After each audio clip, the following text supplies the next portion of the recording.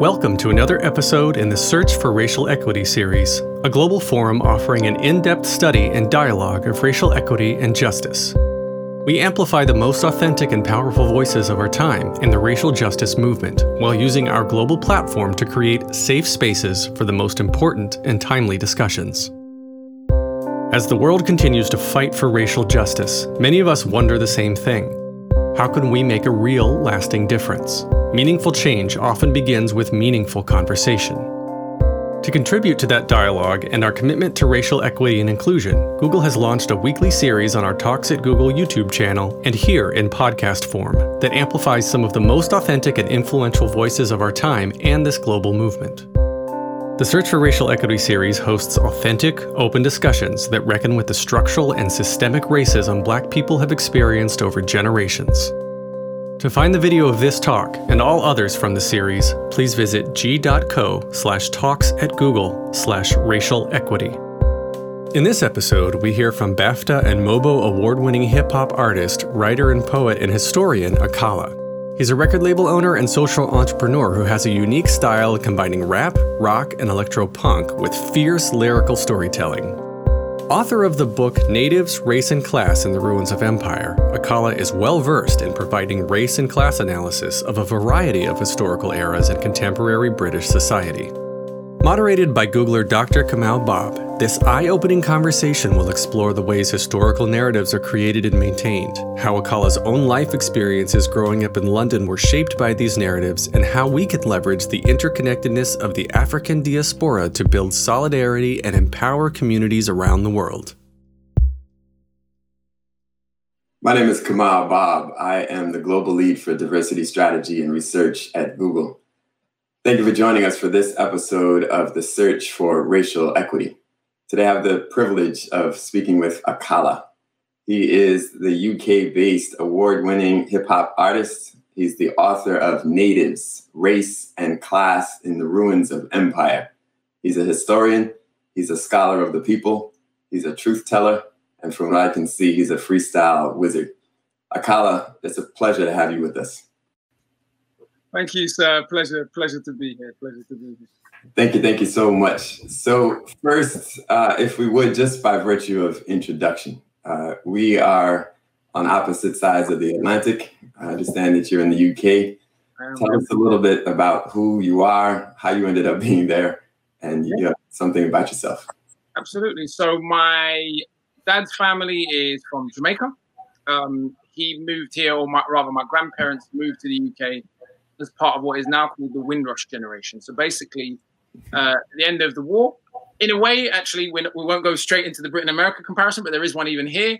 If you imagine that, Britain did its racial slavery outside of Britain, so primarily in the Caribbean, and similar to the movement of Black Americans from the South to the industrial North, you have a movement in Britain of migrant labor from the former slave states of the Caribbean to the industrial metropolis of London, Birmingham, Manchester, Bristol.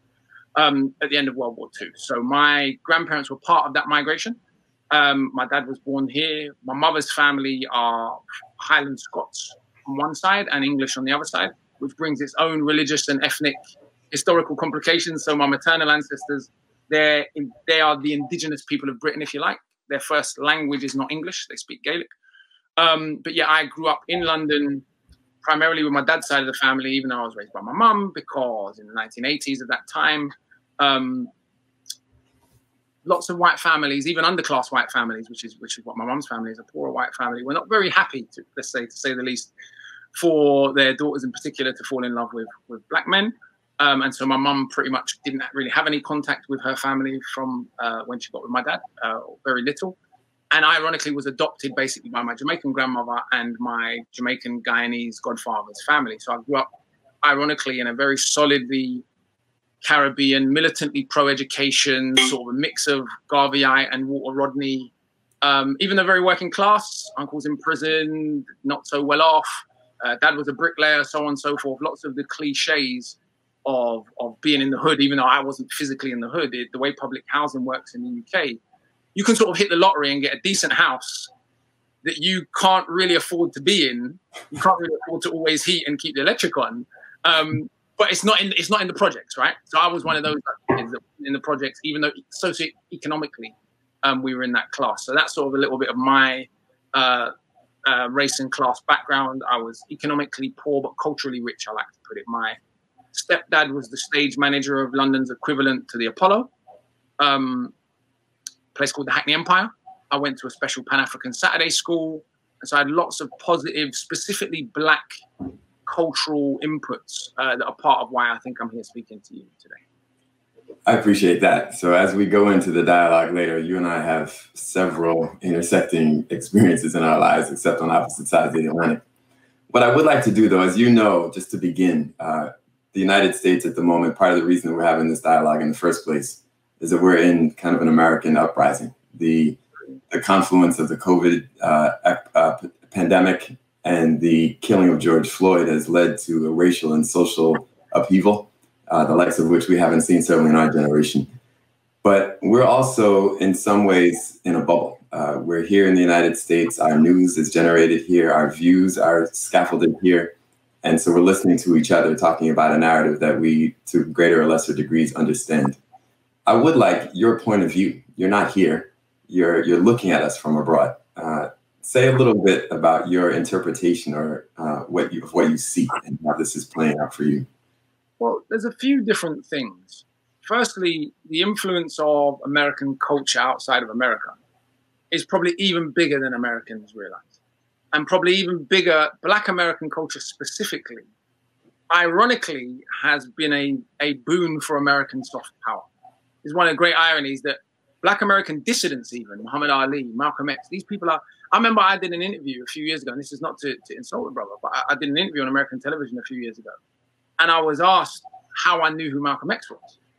And I couldn't even describe to the interviewer, who was a Black brother as well, what a ridiculous question that was to ask a Black person from Britain of my age.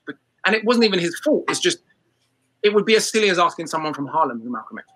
That's how well-known Malcolm X is in the UK. If you go to any Caribbean food shop or barber shop in Britain, Malcolm X is on the wall, Muhammad Ali is on the wall, Martin Luther King is on the wall, next to Bob Marley and Marcus Garvey. So Black Britain in particular, because for English-speaking Caribbeans in particular, because we've all got family in New York, we've all got family in Miami, because that migration of Caribbeans, English-speaking Caribbeans to Britain was then paralleled by a migration of English-speaking Caribbeans to New York, Miami, and Toronto. So every Jamaican has cousins in those places.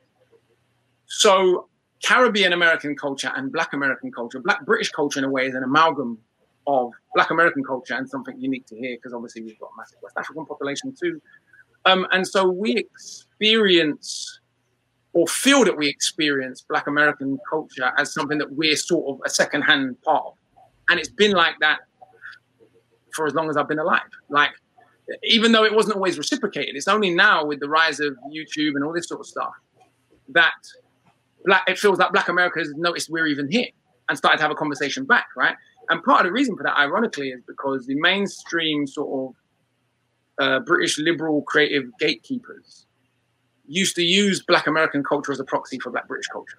So, for example, when I began my career, if you were trying to get on the radio as a musician, you'd be told, oh, well, you can't get on the radio, Busta Rhymes is on the radio this week. You can't get on the radio, P. Diddy's on the radio this week. So ironically, Britain, even in Black History Month here, until recently, we used to teach the civil rights movement in America because it was a way of Britain avoiding the discomfort of its own closest parallel to a civil rights movement, which is what we had in the 1980s here. It wasn't a civil rights movement in that way because Britain didn't practice apartheid domestically. It exported apartheid everywhere else in the world. But ironically, here in the UK, there was never a time when Black people couldn't vote. Black people didn't vote in British elections since 1780. There was never formal segregation, though there were attempts at a colour bar. So there were still massive similarities to the United States, but Britain did all of its segregation, formal segregation abroad. And so the level of knowledge of lots of British people of American culture and Black British people of Black American culture may often surprise Black Americans because that has been our proxy growing up. We've grown up in Living Colour. We've grown up on Arsenio Hall. We've grown up on so many of the Cosby Show, etc. Because we didn't have our own versions of those until now. Really, we had a couple in the 1980s, but generally speaking, the Black presence in Britain culturally was American because it made the British establishment much more comfortable to talk about Muhammad Ali than to talk about Michael X. or to talk about Rosa Parks instead of talking about Claudia Jones, to talk about the Alabama church bombing rather than talking about the New Cross fire. That made Britain much more comfortable. So bringing us up to the present moment, there's been massive protests here. I'm not sure if you're aware, really, really huge protests in solidarity with Black Lives Matter, and a whole sort of reckoning with Britain's own culture, because it's confusing, right? The truth is we have problems with police brutality here, absolutely. I would implore any Americans watching this, a great film by a director called Ken Farrow called Injustice. It was a film the British police tried to have banned. I would recommend you watch that. But it is an old film. And the truth is, police brutality here is bad, but it's bad for a European social democracy. It isn't anything like the scale of the problem you have in America. The confusion this causes is British people then say, oh, but it's not like America here. Why are they protesting? As if we shouldn't, protest just in solidarity with Black Americans, full stop anyway, as if that weren't a good enough reason. There are protests in Britain all the time to do with issues that happen in foreign countries. But the ignorance of the British public about the extent of the police brutality that has happened here, or the way in which the Black community has been policed on assumptions developed in America. So people in Britain will say, oh, but it's not like America here. And in a way, they're right. The relationship between race and class is very, very different. Black Londoners, for example, are much more successful on average than the poor whites in the north of England. So the former industrial belt of the north of England is overwhelmingly white. And that is the poorest region of the country, worst education attainment. We got projects here where there's not a Black person inside, where all the same problems exist, drugs, gangs, so on and so forth. Ironically, despite the fact that we're now at a time in British history where British West Africans, who are the majority of the Black population, actually, who are on free school meals, which we call welfare, what you would call welfare, we call free school meals, they do better in school than similarly poor white children. The British media still pumps this idea of Black on Black violence, right? Which is the idea that we imported from America, this thing. David Cameron, one of the British prime ministers a few years ago, he brought the LA gangbuster to London, right? What message was he trying to send to the British public? A couple of years ago, the entire British press ran the headline, London is now more violent than New York. London was more violent than New York for like 2 weeks. That year, London was had the 8th highest murder rate of British cities, right? So even though the majority of the Black population is in London, the highest murder rate that year was Greater Manchester, Glasgow had a higher murder rate, Belfast had a higher murder rate, Liverpool had a higher murder rate. And these are white youths, white boys in the hood, right? There's hoods here where there's no Black people at all. That has not stopped the British establishment repeating some of the racial cliches deliberately borrowed from America. So there's this weird thing where even though the history is so different, we are migrants from Africa and the Caribbean. We have majority Black nations to go back to in a way. The Black American situation is unique because obviously slavery was on American soil. America has been wrestling with that, its own racial demography, its own history, the clash between its values and its democracy since 1865, or its professed democracy. Whereas in a way, British Caribbeans can sort of say, all right, well, I've had enough. I'm going to go back to Nigeria, or I'm going to go back to Ghana, or I'm going to go back to Jamaica. And for all the problems those countries have, which are mammoth in their own right, the primary problem in most of those countries is class. Even though Jamaica, we have a colorist system and so on and so forth. But to not meander on too much with an answer, we knew this moment was coming in America because we've been following America so closely. We've been following America. We knew about Rodney King when it happened. OJ was huge news here when it happened. All of these events we've been following, especially those of us who are interested in such things. The video after video after video, Tamir Rice, so on and so forth. And so we knew that sooner or later, something would be the match that struck the tinder. And it so happened that it was this particular killing of George Floyd, rest in peace. But it hasn't surprised us because I feel we've had a certain finger on the pulse of American politics for probably most of the post-war period because of what the British government would call the special relationship. There's a part of what you said about the just that Caribbean experience. So, for example, I have a poster of Muhammad Ali over my shoulder. I got Daniel Hartman, the baby Rasta, over the other shoulder, and Malcolm X to my left. So you described this perfectly. But the other part that you made is that Black Americans, in particular, I think Americans generally, would probably be surprised about how much Black Britons know about the U.S. Where in the educational infrastructure do you think we have a responsibility to learn about the diaspora and who is doing what and where? I think that there's a fair amount of disconnect And let me just throw one other thing in there, and I want you to go on about this a bit. In the introduction, you said that you went to this Pan-Africanist Saturday school. Yeah. So, for example, my family is all from Guyana, and I had a similar thing. So we had these lessons on the weekend. And what I'm interested in is, what do you think those kinds of educations are protecting you from? And then to my first question, what is it that we really have the responsibility to learn? Two things in there. I wouldn't want to give the impression that Black Brits are somehow more open-minded or more worldly, though we'd like to believe we are. The reality is we generally know nothing about the experience of Black French people, and they're just across the pond, right? So part of this is just the laziness of language. And in a way, the experience of Black French people is more similar to our own, in that the French had a global empire. They had colonies in the Caribbean and Africa, and the migrants from their colonies in the Caribbean and Africa have gone to France. And in fact, there's no question that the situation for Black people in France is much worse than it is for Black people in Britain. I say that without the slightest hesitation. The segregation in France is unbelievable, and the lack of access to capital, to power, to career, to all of the things that improve human life. I mean, you go to the projects in France and it's night and day, because even the geography of most of Britain's major cities, the projects are in the center of the city. So Brixton is right in the center of the city. To the major arts institutions, as many working class Black families do, and go and access free arts from Brixton. You can't do that in France. The banlieue is banished from the city, right? The French projects are way out in what they call the suburbs. But most of us know very little about the experience of Black French people. So we know about Black Americans, not just because we're so open-minded, but because of what I've said, because we have literal Black American cousins in New York, Miami, and obviously in Canada, which is a separate issue. But also because of the global power of American culture, because of the American Empire. And obviously being the second seat of the American Empire, as we are in Britain, American culture in many ways has a greater presence, not just Black American culture, but American culture full stop, than even British culture in many ways. And so a lot of it is commendable because we've made an effort to learn in a sense, but part of it is just laziness of language and the reality of our demographic relationship with the United States.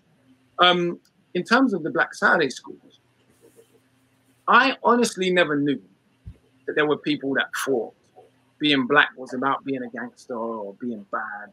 And I went through that period, like as a teenager. But I never found any of that out until I was a teenager. Because my images of what Black culture meant up until about the age of 13, when I stopped going to Black Saturday school, were Marcus Garvey, Malcolm X, Martin Luther King, pre-colonial Africa. I knew who Mansa Musa was. So I always had this idea that racist people were stupid. And actually, because in my particular case, my mother's white family are not a hugely well-educated family. None of her brothers went to college, what we would call university, you guys would call college. She only went as an adult in later life. And the class relationship in Britain means actually most working class white folks of her generation didn't go to college. It's a very new development here, right? So it's, again, the relationship between race and class is complicated. And so the side of my heritage where the culture was coming from was the Black side. The side where the theatre was coming from, theatre with an F, or theatre, as proper posh people would pronounce it in England, was my father's side of the family. The only side I really had contact with was my dad's side of the family. And my mum was, in some sense, welcomed into that Caribbean culture and that Caribbean way of doing things. And so what Pan-African Saturday School inoculated me from was internalizing any of the nonsense that Blackness meant, a lot of the negative things that the mainstream media and more broadly white society was trying to pretend it meant. It didn't mean being a mugger or a gangster or selling weed. Those things happen, but those happen in any working class community, in any hood, anywhere in the world. They happen more frequently in Naples in Italy, which is a much more violent city than London, than they do in London, despite the amount of Black people that live in London. And so it's only as a teenager I came to internalize some of those negative ideas about what Blackness meant. But by then it was too late. I'd already been protected and I was already very sure in myself in a certain way. And so when I was put in special needs class for kids who don't speak English, as you can see, my English is fine. I was born in England. At this point, I was reading Lord of the Rings at home, right? And this is a very common experience for Black boys who are a little too clever for their own good in the UK. Very, very common to be taken out of school and essentially forcefully held back. When that experience happened to me, it was my Black Saturday School who noticed the change in my behavior, who notified my mum, and who eventually happened to be visiting my school to check out one of the other children and pulled me out of that special needs class. So had I not had this extra educational provision, I don't know what would have happened to my education. And I don't know how I might have viewed blackness. What we have in the UK is a cliche that I'm going to call the mad mixed race youth, right? It's something we don't talk about much in Britain, where there are people of young men of mixed heritage who are actually more likely to grow up in single parent homes than fully black children, just as likely to go to prison, do more poorly in school than children of West African heritage. This has not led to a stigma of mixed race people as a group because they are policed. We've accepted the one drop rule, even though we never had formal segregation, right? In fact, if you look at the 3 people shot by British police in recent years, over the last decade, so it hasn't been many, in terms of shootings. There's been more deaths in custody than that. Shot dead, 2 of them had one white parent. And they were shot by a section of the British Police Department that was set up to police black on black crime. So there is this acceptance that a mulatto, quote unquote, is black in the British context. But there is this larger conversation about how some young men, whether they have 2 black parents or 1, but particularly young men who are half white, feel the need, and they grow up in majority black neighborhoods, feel the need to prove how black they are by being tougher than all the fully black kids, right? Now, I was lucky. I was a kid who did like fighting in school and I was good at sports. And so I didn't feel that insecurity around my blackness not being masculine enough. But also there was this, having this Pan-African Saturday school where my model of what black masculinity and what it was to be black was rooted in thousands of years of African history. Before I even encountered any of those stereotypes, I was inoculated against that, is what I would say.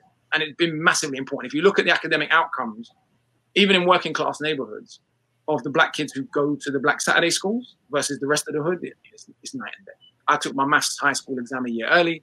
My cousin, who also went to that school, his dad was in prison growing up. Many of the hood cliches, single parent family, lived in the projects. He also took his maths exam a year early. Yeah, so there were massive benefits to going to those schools. One of the things that you mentioned there, Akala, is education as an inoculation. And so there, I would like for you to just explain what you mean. You've contextualized it quite well, but if you could give a bit of an example of the whole idea that we have to be inoculated from something. I just want that to be clearly articulated because we're in a moment here where we're battling with what we memorialize. We have a whole host of contentious discussions about which statues to take down and which history is being indoctrinated, etc. And your premise there is that there's a certain kind of education that requires us to be inoculated from something. From what? And what does inoculation mean? So in the British context, in every society, right, nations have ways they remember themselves. And the ways that they remember themselves are usually very flattering to the people in power. Yeah. And they neglect the ways in which people with less power have shaped the nation. So, for example, in Britain, I was taught in school, as every British child is taught, Britain was the first country in the world to abolish slavery.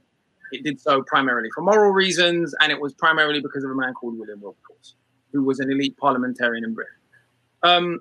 Can you repeat his name? William Wilberforce. Yeah? Mm-hmm. What we call the Wilberforce myth in England. Now, it is true there was a larger abolitionist movement in Britain than any other European slaveholding power. It is true that some members of British Parliament fought for the abolition of the slave trade. It isn't true that Britain was the first country in the world to abolish slavery.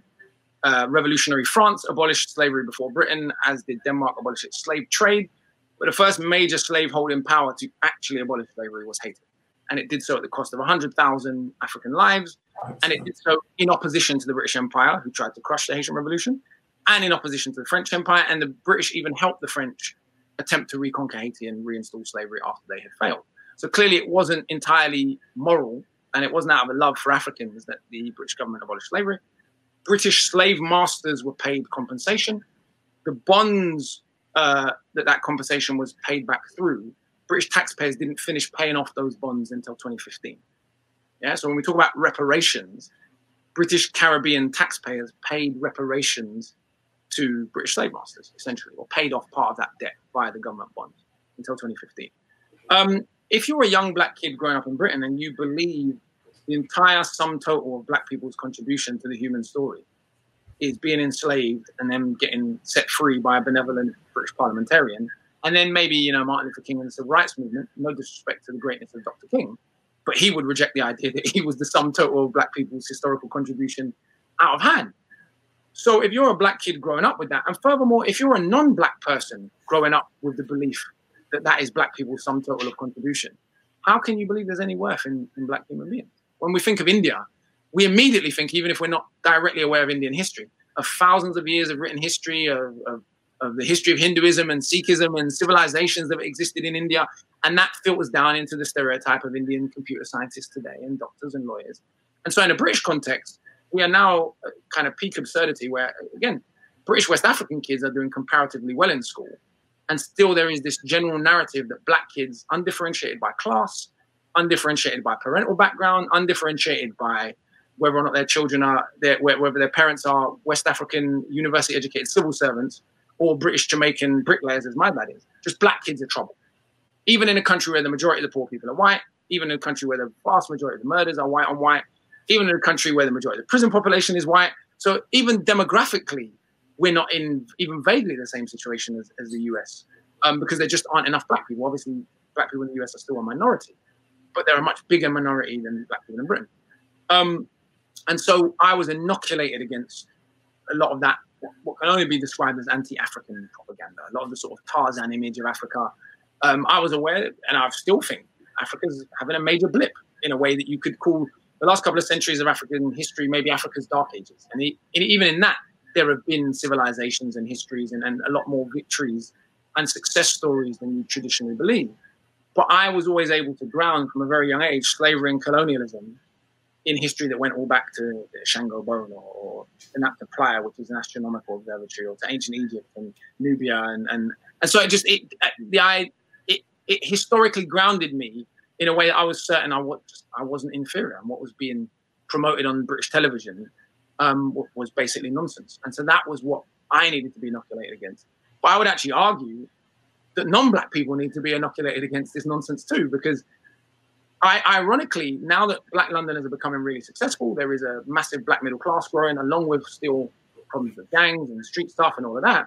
But there's like what I would like to call the Americanization of black London, where the black folks who've made it are doing very, very well. That wasn't the case before. The black folks who haven't made it, it's getting even worse, right? And so as this chasm opens up, lots of people find the success of black London as a reason to be resentful, because they've internalized, again, this idea that black people's station in life is at the bottom. And so seeing black Londoners make it has led in the British press, right across the press from left to right, this propaganda that they call the left behind white working class. So the idea is that poor whites are being left behind, not because they're poor, not because of a classism that predates the black presence in Britain by 1,000 years, or at least the Windrush black presence in Britain by 1,000 years. But the evidence that poor whites are being left behind is not the chasm between poor whites and wealthy white people. It's the much smaller gap between poor whites and working class black folk who are doing that little bit better in school now. But when you look at who working class black folk in Britain are, particularly West Africans, we're essentially comparing the children of university educated West African civil servants who happen to have ended up in the hood because of discrimination, even though they've got degrees in engineering or accountancy or wherever it is from back in Ghana and Nigeria, to working class white English folks. And working class black English folks, which is a phrase we never use, because working class black English folks, like my family's grandparents came from the Caribbean, they're doing just as badly in school as poor white kids. So there is no great mystery here. The children of university educated West Africans, shock horror, are doing a little bit better. And that is now being turned into racial resentment and race baiting by much of the British press, who believe that black people's station in life is permanently at the bottom. What you've articulated there beautifully is, I think, one of the reasons that the Black Lives Matter movement is so significant, because there's a whole educational infrastructure that requires an attendant part to it to make sure that we really understand what that fulfillment means. There's a parallel dynamic going on here where, as you know, perhaps, that a lot of the major universities at the moment are considering not using the SATs, the Scholastic Aptitude Test, for entrance. And for decades, Black people have been saying that test reveals the structural inequity of the schools that Black people go to. However, it's used as a kind of meritocratic device to say that all things being equal, you should be able to pass this test, and that determines your ability to get into the fulfillment of post-secondary education. So for years, Black people have been saying this thing reveals those inequities. All of a sudden, we have Asian students who are supreme in their performance on the SATs. And for the first time, major US institutions saying, well, we'll not consider the SATs for entrance. The argument is that it's diversity, but Black people are saying, well, we've been saying that this is a problem all along. And so now one of the things that seems to be part of exactly what you're saying is that when white students are revealed to be vulnerable, then we have to make structural adjustments to make sure that they're protected. And it seems like it falls in exactly to what you're saying. So I want you for now to expose a little bit about meritocracy. What does that really mean in the context of education? And beyond that, I want to ask you some things about STEM education, because I understand you have some interest there as well. Well, the funny part about it in Britain is the British class system is so entrenched. Don't make the mistake of thinking that the British elite care about poor white kids. I mean, they dislike poor whites in a way that is almost ethnic. And if you know British history, you'll know that the ruling elite of Britain, they come from France. And a lot of the white working class, as we call them in Britain, come from Ireland, who Britain colonized, right? So there is this semi-ethnic hatred that nobody likes to talk about publicly because they're all supposed to be white. And there is a way in which white people in the north of England are spoken about and dialogued about as, you know, basically they're savages. We have shows here, Jeremy Kyle's show and all these other shows, Benefit Street, that depict poor whites in a way that is reminiscent of some of the sort of propaganda against Black Americans in the sort of crack era, right? The only time the British establishment cares about poor whites is when it's to pit them against Black people. So they don't actually care about them as a group. They're not interested in a meritocratic education where poor kids in general have genuinely the same quality of education as wealthy people. What they're really saying to poor whites is, that's the problem over there, that Kwame, Ade, and Olu, and Gurpreet are doing better in school than you. Yeah, that's the problem. The problem isn't centuries of classism in Britain. It's that these brown people who don't have the right to be here have come here and done better than you. The great irony of this is more immigrants came to Britain after World War II from Poland, Italy, Ireland, and Germany than from India and the Caribbean. So what the British government did was try to integrate immigrants, as happened in the United States, and give white immigrants access to citizenship, presumption of indigeneity, access to jobs, in a way that wasn't done for non-white immigrants. And it was even worse in a way in the British case, because Britain was not carrying exactly the same racial baggage domestically that America was, because the slavery was done elsewhere. And I don't say that to be romantic. The British government actually did a number of studies in the post-war period that showed the British public was actually much more ambiguous in its attitudes to Commonwealth migration of non-white Commonwealth citizens than the British government wanted everyone to believe. And when you think about it, this isn't that difficult to understand. The entire British Commonwealth had just fought the Nazis together. Restricting Commonwealth migration on the basis of race, when we'd all just fought the Nazis, India gave the largest volunteer army in human history to that war, just sounded a little bit Nazi. So the public was quite divided. The government decided to go in favor of the idea that only white people could really be citizens of Britain, and put in legislation quietly, they didn't say this publicly, that put those mechanisms into place. In the education system, coming back to your point about the SATs, the two universities in Britain, Bristol and Warwick University, did a study about 10 years ago, where they looked at data from every single secondary school in Britain. And what they found was that if children were judged just by their performance in their SATs, about 20-30% more Black children would actually be entered for higher tier GCSE every year. And obviously being in a higher tier GCSE improves what grade you can get, what grade you're likely to get, what college you're likely to go to, and then what university you're likely to go to. They also found that of all of the ethnic groups in Britain, that British schools underestimated Black children, regardless of class, vis-a-vis their actual measured performance in standardized testing. The underestimation of Black children was the largest of any ethnic group. But again, things were not so simple, because Indian and Chinese students were the only group that British schools assumed to be even cleverer than they actually were. They are the highest performing ethnic groups even here. And ironically, white children from poorer areas were also underestimated, but just by nowhere near the degree that Black children were. Like, so for here, for example, Americans probably wouldn't hear it, but the way a white person talks here is strongly indicative of their class background. And there are massive assumptions that come with not speaking like this. BBC accent.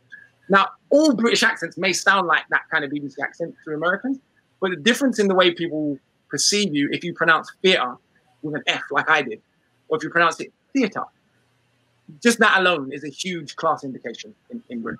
And so it's no surprise to people who know British history that even poor white kids are underestimated vis-a-vis their measured intelligence. And so the class-race dynamics are slightly different, yet the British government and the race baiters in the British right-wing press and much of the British education system still wants to import and impose US-based frames of reference and US-based dynamics about Black people and to marginalize Black people, and then feel shocked when we feel affinity with Black Americans, even though we're dialogued about in the exact same language that is used to demonize Black Americans, despite the fact that the situation is indeed quite different in lots of ways. I mean, just violence alone, no Western European country has the problem with violence in anything like the scale of the United States does.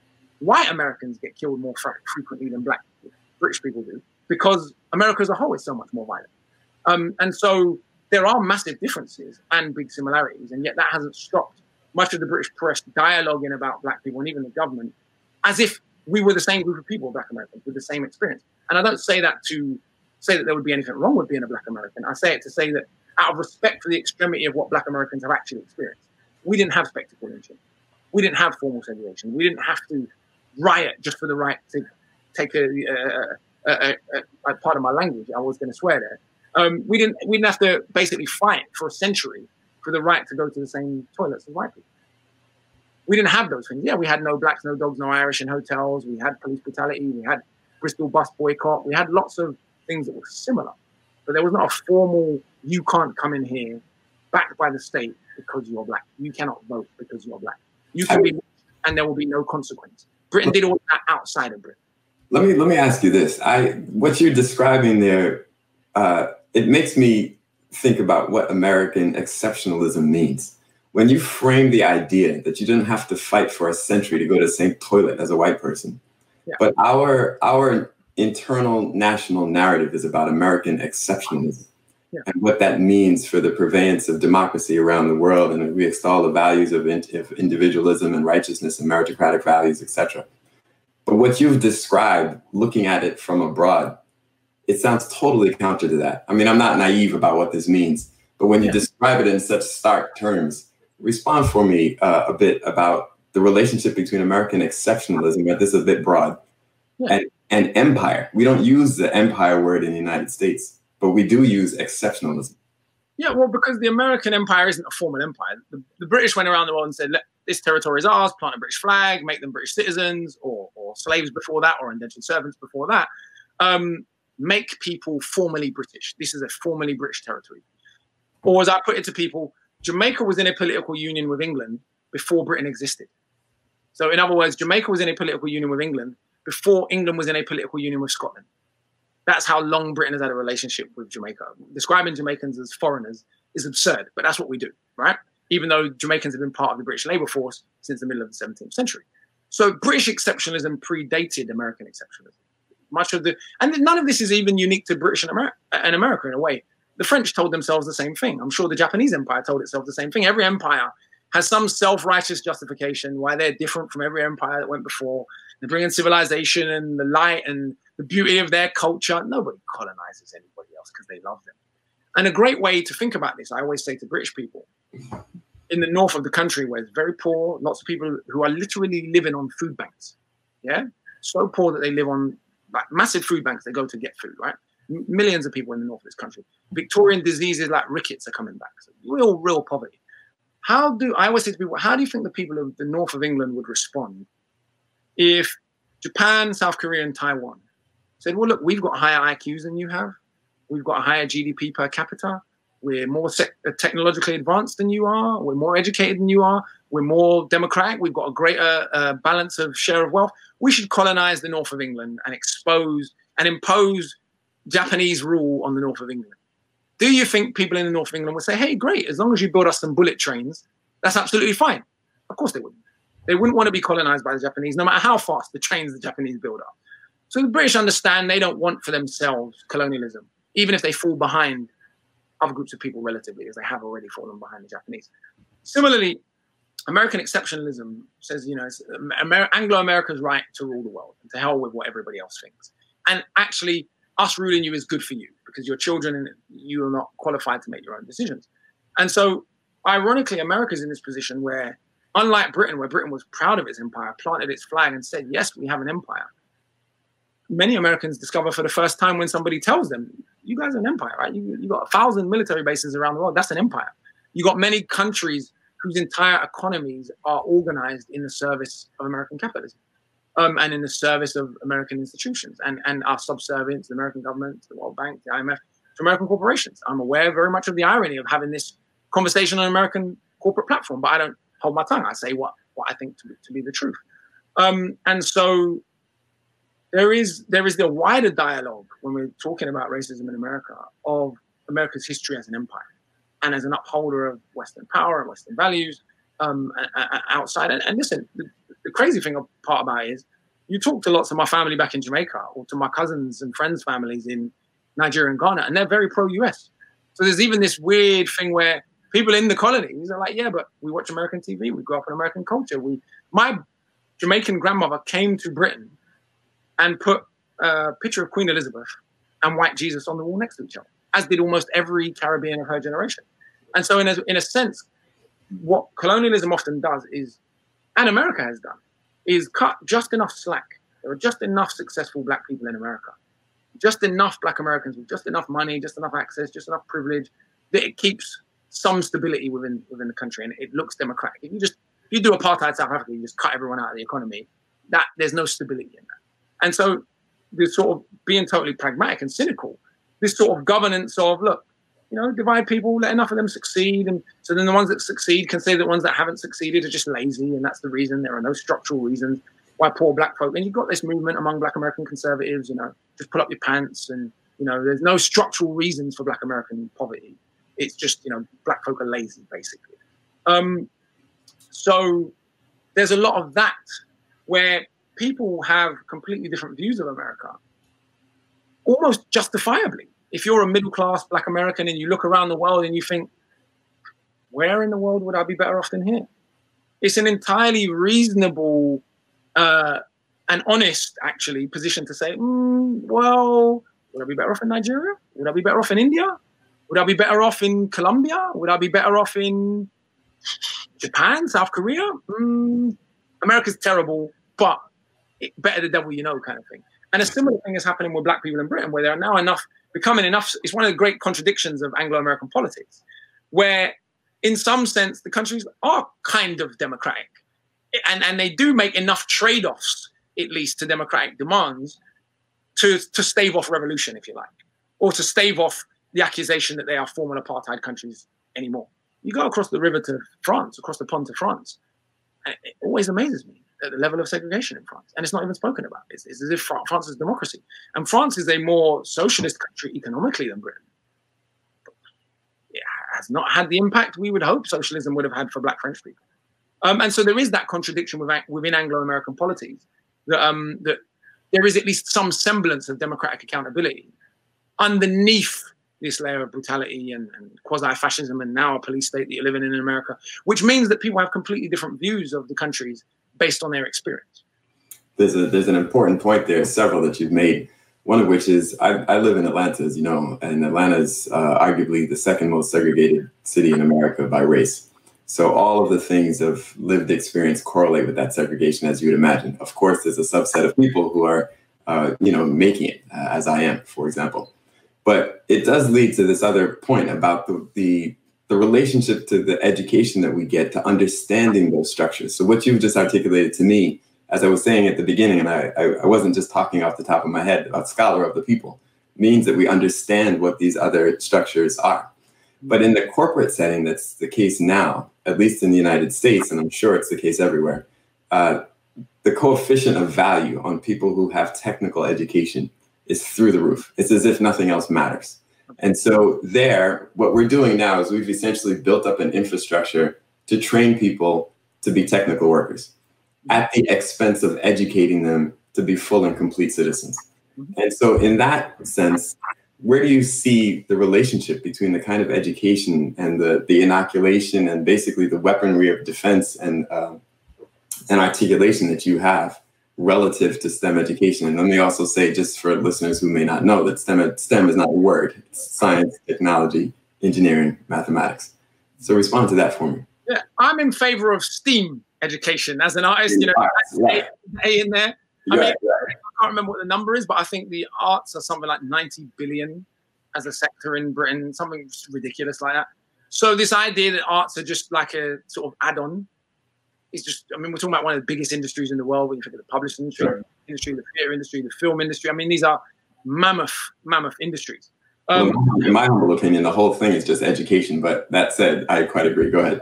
Don't get me wrong. Listen, you need to build a bridge. You need some mathematics, right? You need this computer to work. You need some mathematics. I'm not completely an idealist that's like education should just be anything. There are quantifiable measures of proficiency in certain subjects, even in art. There's a reason. There are technical reasons why Biggie is a better MC than XYZ person. There are tangible reasons why Tupac made better songs than XYZ person. It's not like there are reasons, right? Reasons that can be measured in music theory, that can be measured in emotional connection, that can be measured in where Biggie placed his syllables on the bar. Do you know what I mean? If you really want to start talking about flow and writing it out in music theory, not like just an accident that so many people think certain people are the greatest rappers of all time. But that's an aside, right? So I've been running for a number of years a company called the Hip Hop Shakespeare Company. I've done lots of separate, which is a music theater arts production and education company. I was working in schools. We've done work in about 20 countries around the world. I've also done lots of independent work as a historian and essentially a social worker, though I wouldn't see it as that, in prisons, in what we call PRUs, which are pupil referral units, in young offenders institutes, and teaching all around the world. I've worked in schools in the slums in Zimbabwe, in the slums in Jamaica, in Brazil, in North and South Sudan. The level of educational disenfranchisement that I've seen in Britain and America is actually like nowhere else in the world. It's almost like children become teenagers here in working class neighborhoods. And the sort of autopilot, dumb yourself down and accept your station in life. Sort of, it's almost like we have an autopilot class hierarchy where working class kids in England, they become almost embarrassed by being clever or play down how clever they are. It's no longer cool to be smart. For all of primary school, it's cool to be smart. And it's almost like the teacher's perceptions of them, the society's perceptions of them, the propaganda that you have a certain station in life. This is pronounced for black boys as well, but here it is something that affects children of various different ethnicities in that same social strata. It's just even more pronounced for black boys. And it becomes no longer cool to even aspire to attain the kind of education that would allow you to compete in the future workplace. And it's only when brothers come out of jail, which I'm experiencing with a lot of brothers of my generation, brothers come out of jail in their early 30s and now want to learn the things they could have learned in high school, but nobody pushed them hard enough, or they didn't have Black Saturday School like I did, or they didn't have the right community workers, or they didn't have the right family setup, or they got arrested too early, or the school just assumed, he's a black kid from a council estate, therefore he's not going to succeed anyway, or all of the above at once.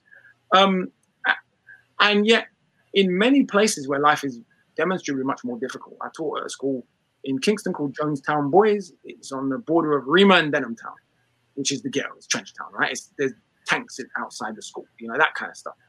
The first kid I asked, what do you want to be when you're older? He said to me, marine biologist, sir.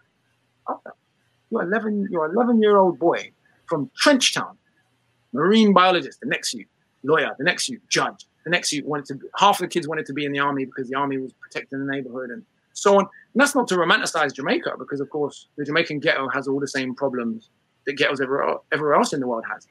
But there is not this idea, that to be black is to not be clever. But there is a little bit of that colorism there. They used to say anything too black can't good. As you'll know from the Caribbean, there is massive colorism. But there is still this sense that even a child from the ghetto can rise and succeed educationally, and there is value in education. And I think there's something about the sort of celebrity culture of Britain and the United States that ironically only cares about educating the very top tier of the society. And it's almost like to hell with everyone else. We don't care about education meritocracy. We don't care if people in the lower social stratas have anything to contribute particularly. And so there's this weird sort of contradiction of having what are technically the best universities in the world, Oxford, Cambridge, Yale, Harvard, Stanford, etc., and having massive educational disenfranchisement at the same time. Whereas a country like Finland has the smallest gap between its best and poorest performing pupils, doesn't set and tier by our ability. They don't start school till 7, I believe. So all sorts of things that are completely contradictory to the way we'd be told education should work in Britain or the United States are working very effectively in Finland and across Scandinavia.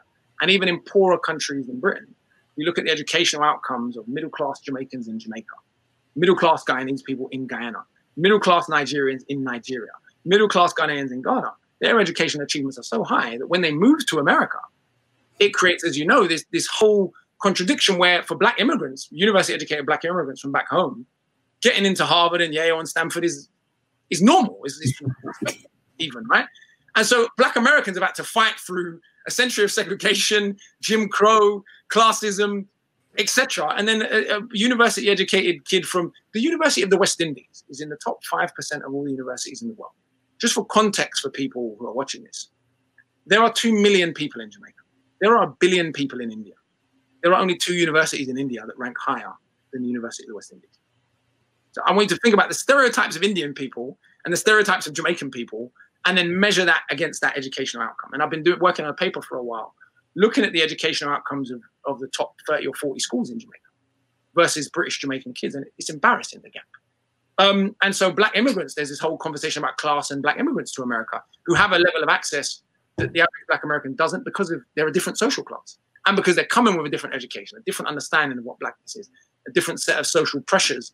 And some black immigrants, unfortunately, become quite stuck up about their position rather than show solidarity with the black American experience. And it goes both ways. There's ignorance in both ways. How do you, that's a delicate relationship. So you're right. So for me, for example, I mean, I like you said, you're personifying who I am. So I got a PhD from Georgia Tech. I went to University of California at Berkeley. And in my family, there was no, resounding celebration. It was just kind of expected that that's what you do.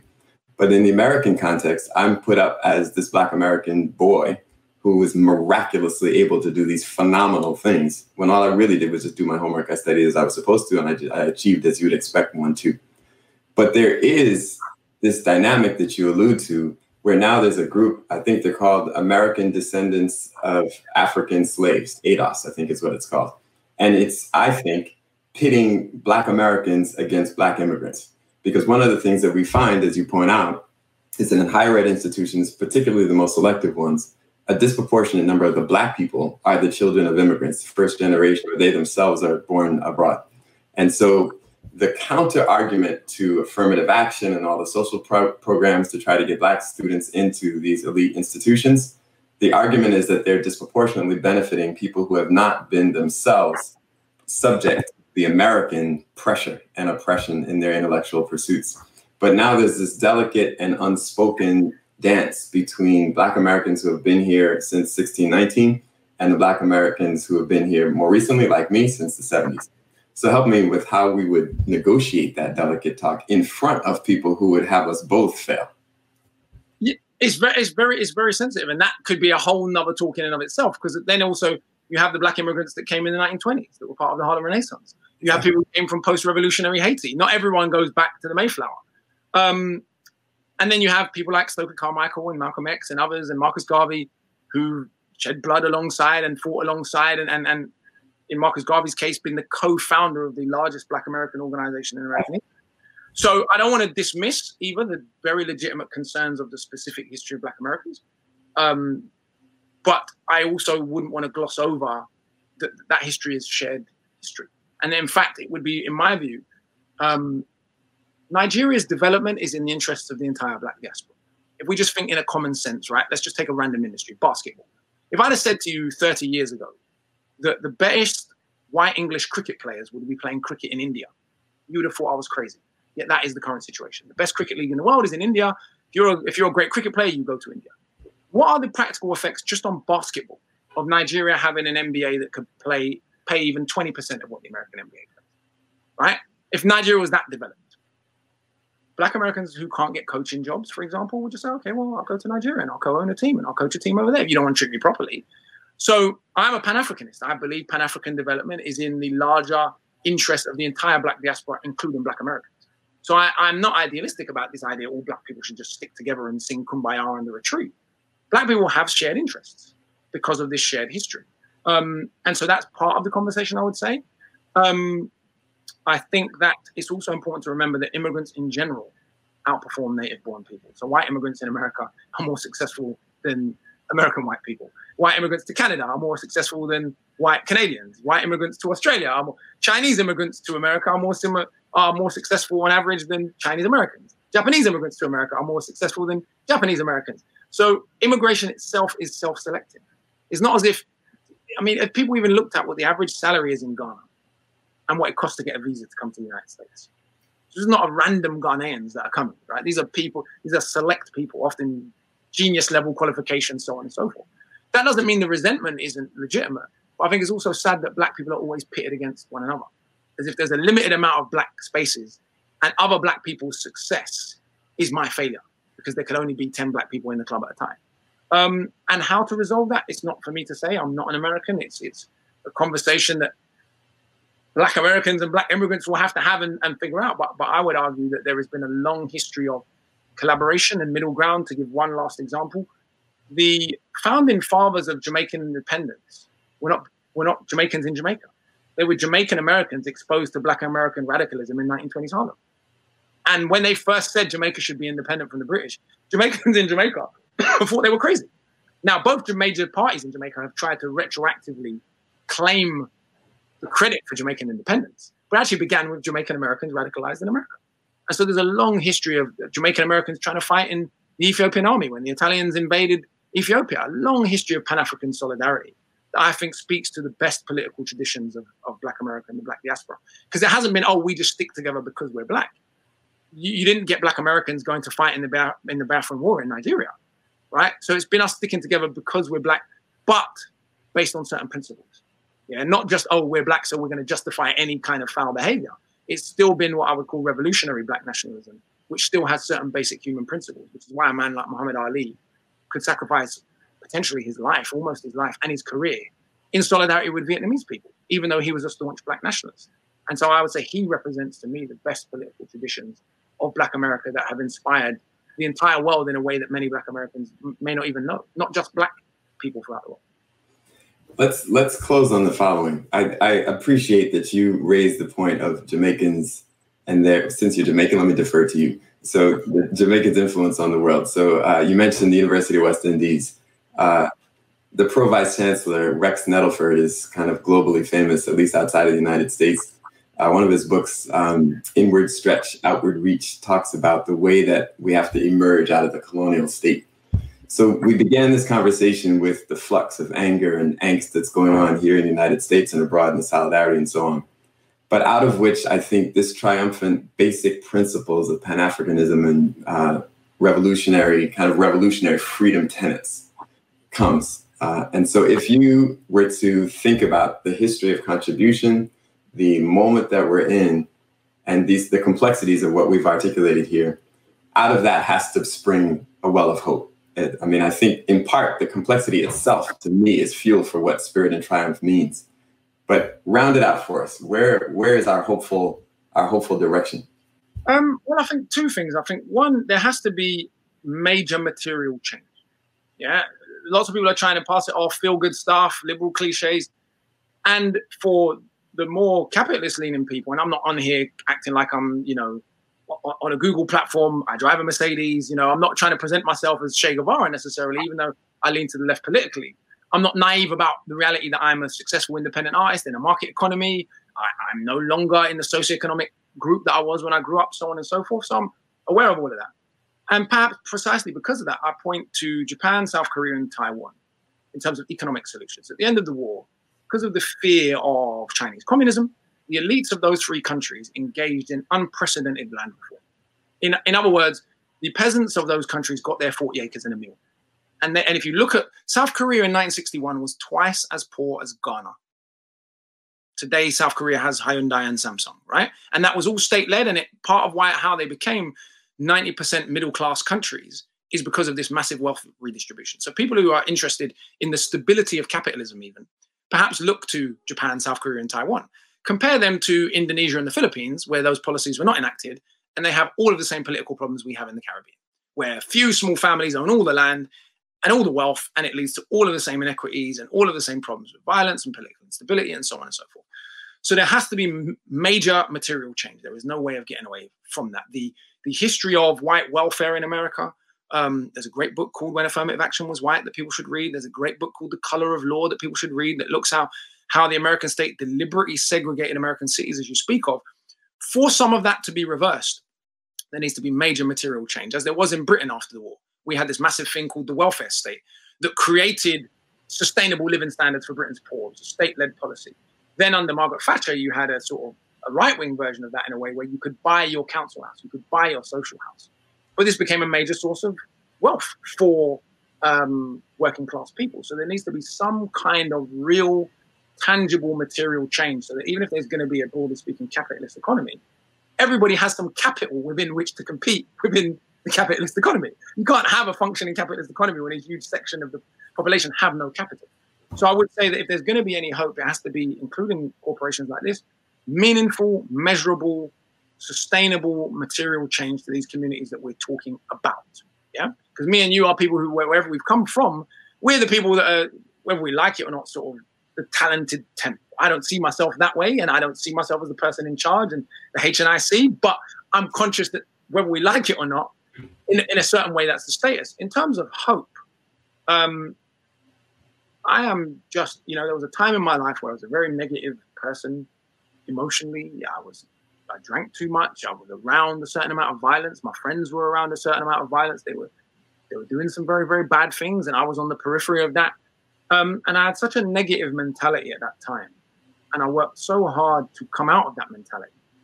But more importantly than my own exceptionalism, I was given the tools by this community education. When I decided basically to not be in the streets, I had all this background that I could draw on. So I don't want to act like it was just my own exceptionalism. It wasn't. But because of that process, I just refused to be negative, no matter what's going on. And I've had a really tough year personally, away from all the political stuff that's going on, away from the fact that all of my summer gigs as a musician are cancelled and there's all these other problems, right? I already had a tough year personally, family-wise, but I just believe that you cannot be miserable enough to bring happiness into anyone else's life. And I believe in a way, in revolutionary happiness. If you're around people, constantly lifting them up, constantly pulling them up, you come to me with an idea and I give you 50 reasons why it's a great idea and why you should chase your dream, rather than be that person in your life who's just always like, no, you can't succeed because. For me, understanding institutionalized racism is not at all about giving black people reasons to fail. It's about saying, this is the way the chessboard's set, big man. And if you understand the way the chessboard's set, when you get put in special needs classes, I did, you can get pulled out quickly. If you don't even understand the way the chessboard's set, you can't compete. So in no way is this about saying, oh, it's so awful being black. It's so terrible. I believe firmly in black joy. I was in Ghana last year. We'll close on this perhaps. I was in Ghana last year for a year of return. Now, whatever I think of the politics of it is a different question. But the sheer joy of the entire black diaspora, black Americans, Jamaicans, Caribbeans, Nigerians, Ghanaians, black Brits, anyone who was there will tell you, it was genuine black love. And not just, oh, racism exists, so we need to come together. No, genuine, it takes a village to raise a child. Ubuntu, I am because we are, and because we are, therefore I am. And so I genuinely believe that sort of, without being cliche or idealistic to the political problems in Africa, but that sort of African village mentality, that sharing mentality, that joy mentality, that irrational joy, even in the face of hardship, is where I draw my hope from, even though I know there's absolutely no guarantee whatsoever that things are going to get better. Things could get much, much worse very, very quickly and very, very easily. But I just try my hardest to not be taken out of that space, even in the face of challenges. Akala, you are a wellspring of information. You kind of personify the idea of revolutionary happiness. I love it. No, thank you very, very much for joining us on this search for racial equity. No, thank you, brother. It's a pleasure. It's my pleasure. Big ups. Indeed. Thank you. I'm Melanie Parker. Thank you for joining us for the search for racial equity. Let us march on till victory is won.